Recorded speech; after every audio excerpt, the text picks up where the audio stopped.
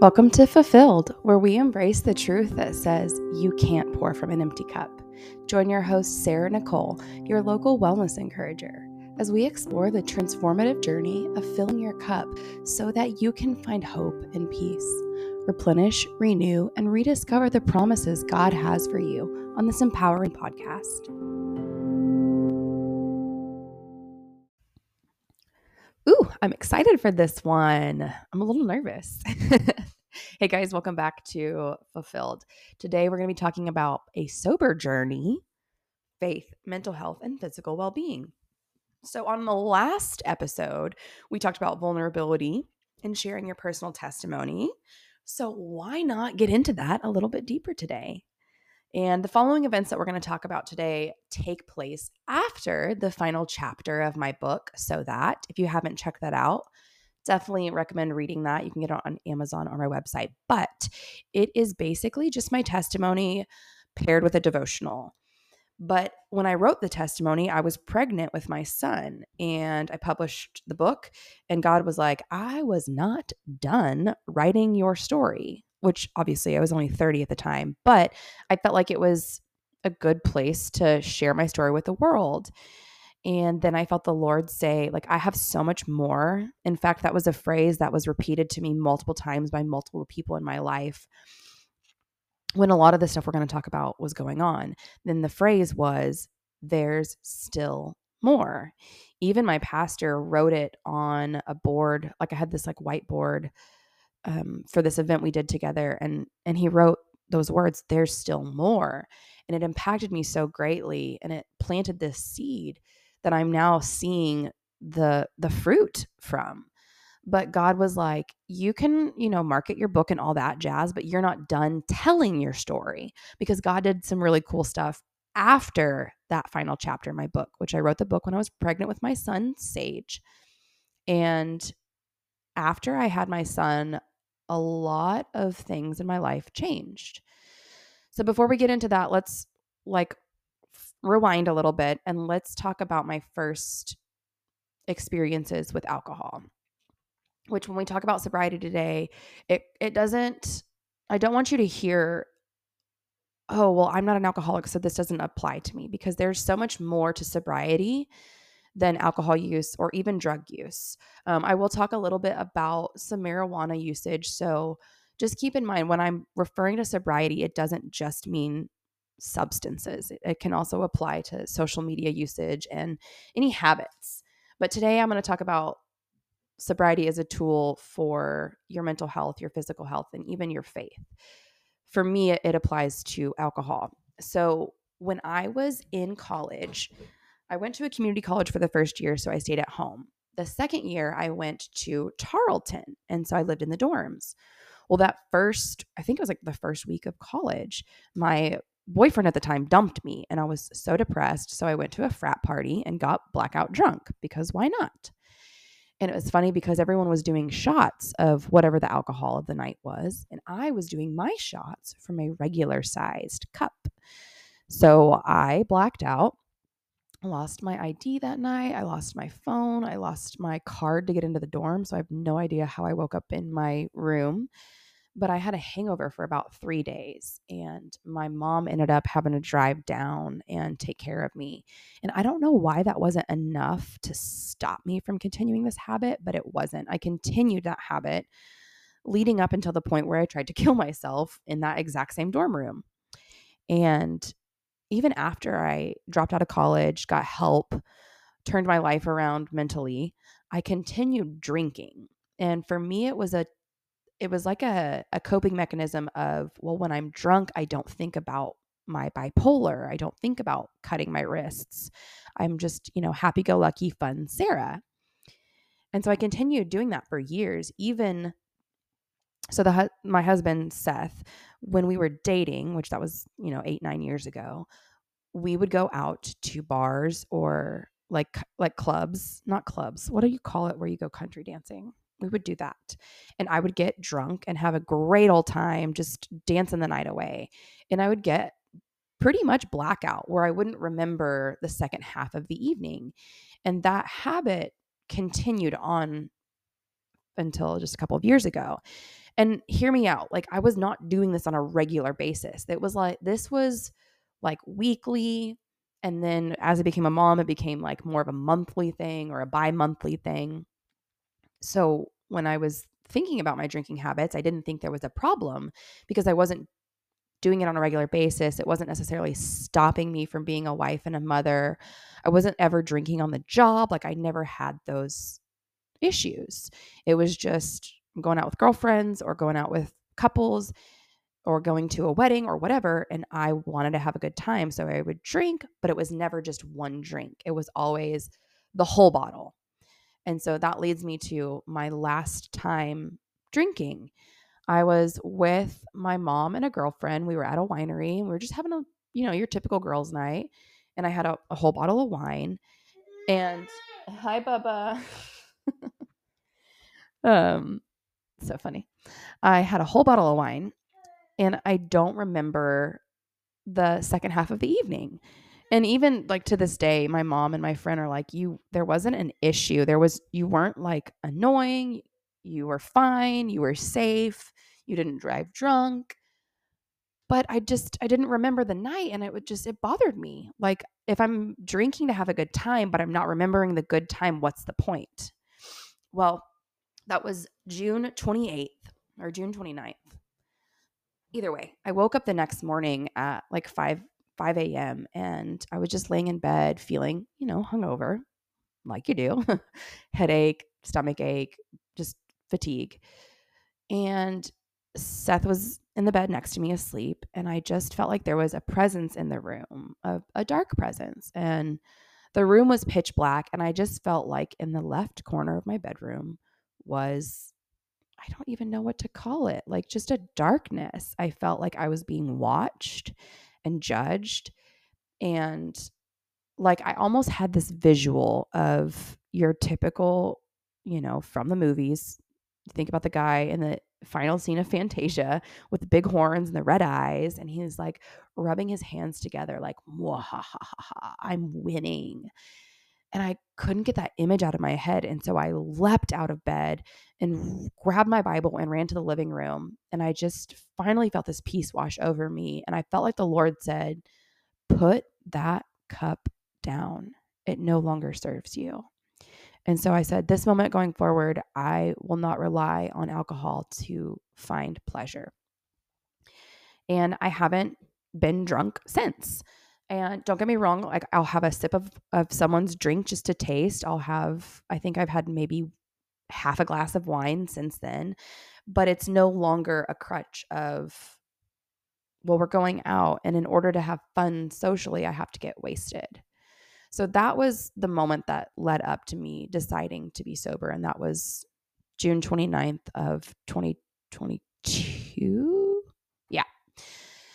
So almost, not quite 2 years in, but it definitely feels good to say that that's not something that I need. And I feel like it's brought me to a place of peace. So that was in June. And then in August, just a couple months later, I went to another church and it was an incredible moment of worship. And at the end of the service, the pastor said, "If you struggle with mental health, I would like you to come to the altar." And this was a huge church. So like I wasn't the only one. There was felt like 30 different people up at the altar and we're just worshiping. And it felt like I was in this giant crowd. And this lady you can see like is weaseling through the crowd. And she comes up to me and she puts her hand on my shoulder and says, "I don't know you, but I saw you from across the room. And I just had to tell you, freedom is coming for you." And I literally fell to my knees and began to sob, like violently sob. And I was like, "Oh, yes. Thank you, Jesus. I'm going to be free from my mental health problems. I'm free from alcohol. Yay." And the whole message that day was about mental health. And they sang the song Sound Mind. And it's such a good song. Y'all look it up. But the pastor kept saying, like, being of sober mind, being of sound mind. And I was like, yay, that's me. I'm sober. Yay, me.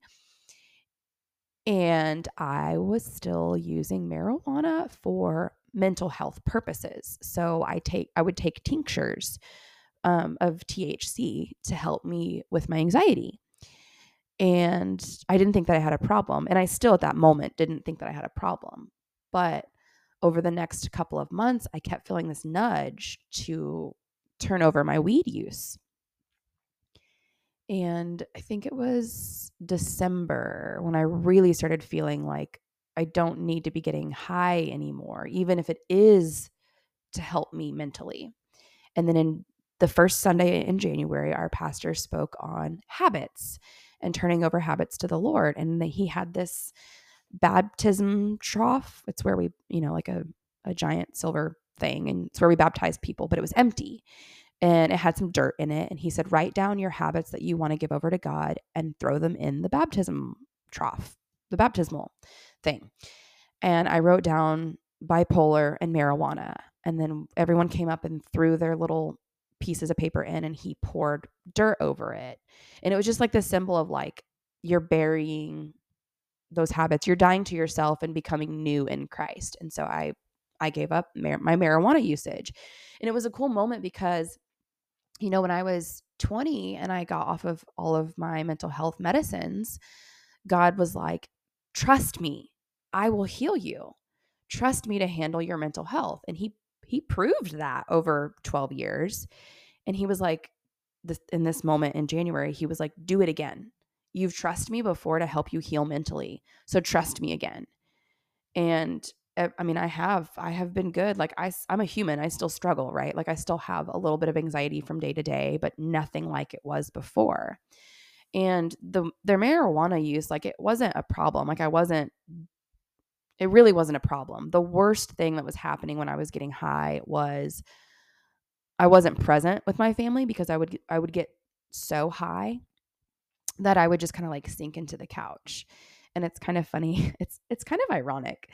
So in 2022, I planned a mental health conference, and it was a lot of stress. And I partnered with this company or this coalition called Reach Across Johnson County, and they are a substance abuse prevention coalition.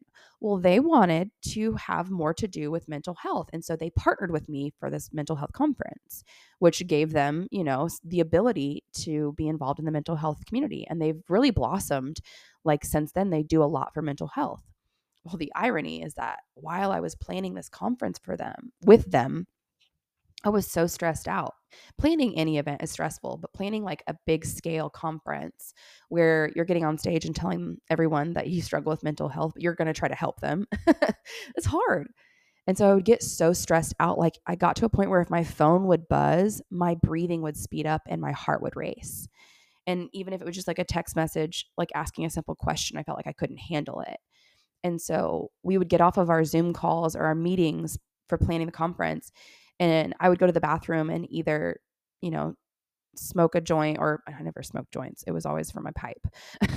I would smoke on my pipe, or I would go take the liquid tinctures, which that's just like the liquid form of THC.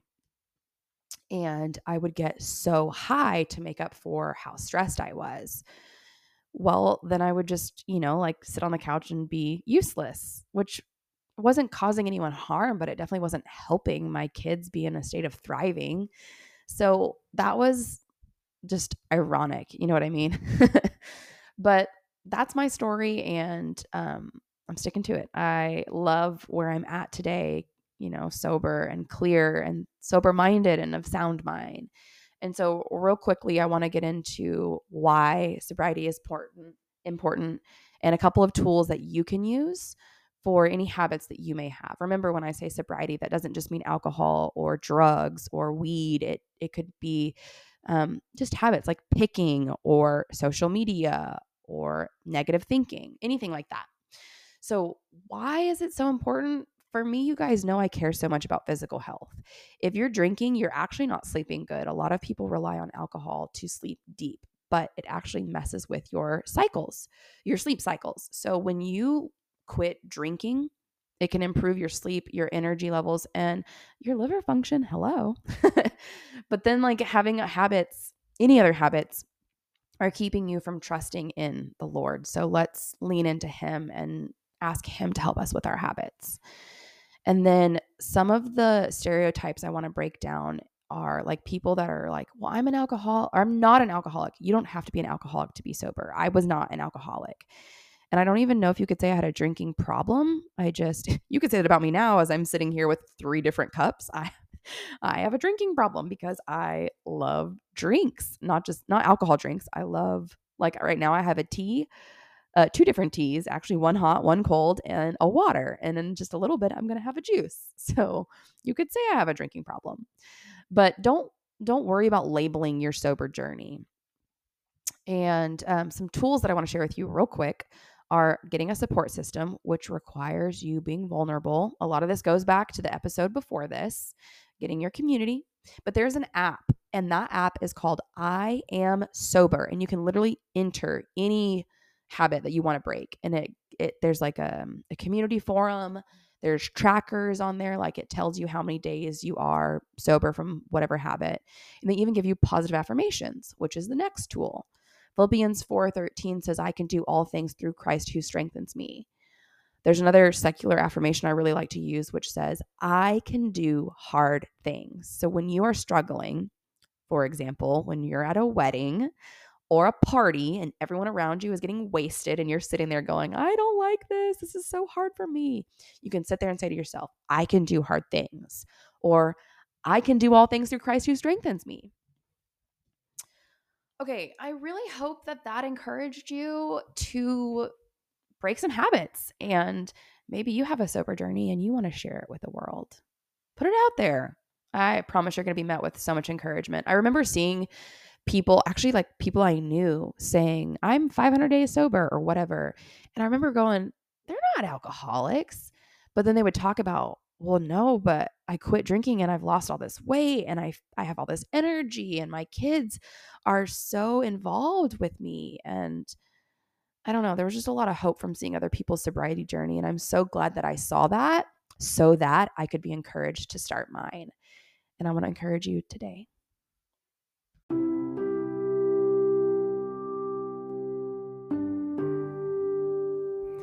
As we draw the curtains on another inspiring episode of Fulfilled, the podcast, I want to thank you for joining us today. Your time and your presence mean the world to me. Remember, the journey to fulfillment is ongoing, and you're not alone. Whether you found a nugget of wisdom, a spark of hope, or a moment of reflection, I hope this episode leaves you feeling encouraged. If you haven't already, be sure to subscribe so that you never miss an episode. And hey, share the love.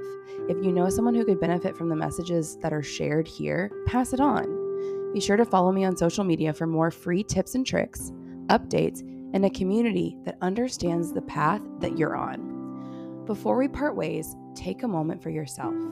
Breathe, reflect, and remember, you are stronger than you think. Thank you for being part of the Fulfilled community. Until next time, stay hopeful, stay empowered, and fill that cup. Peace and blessings.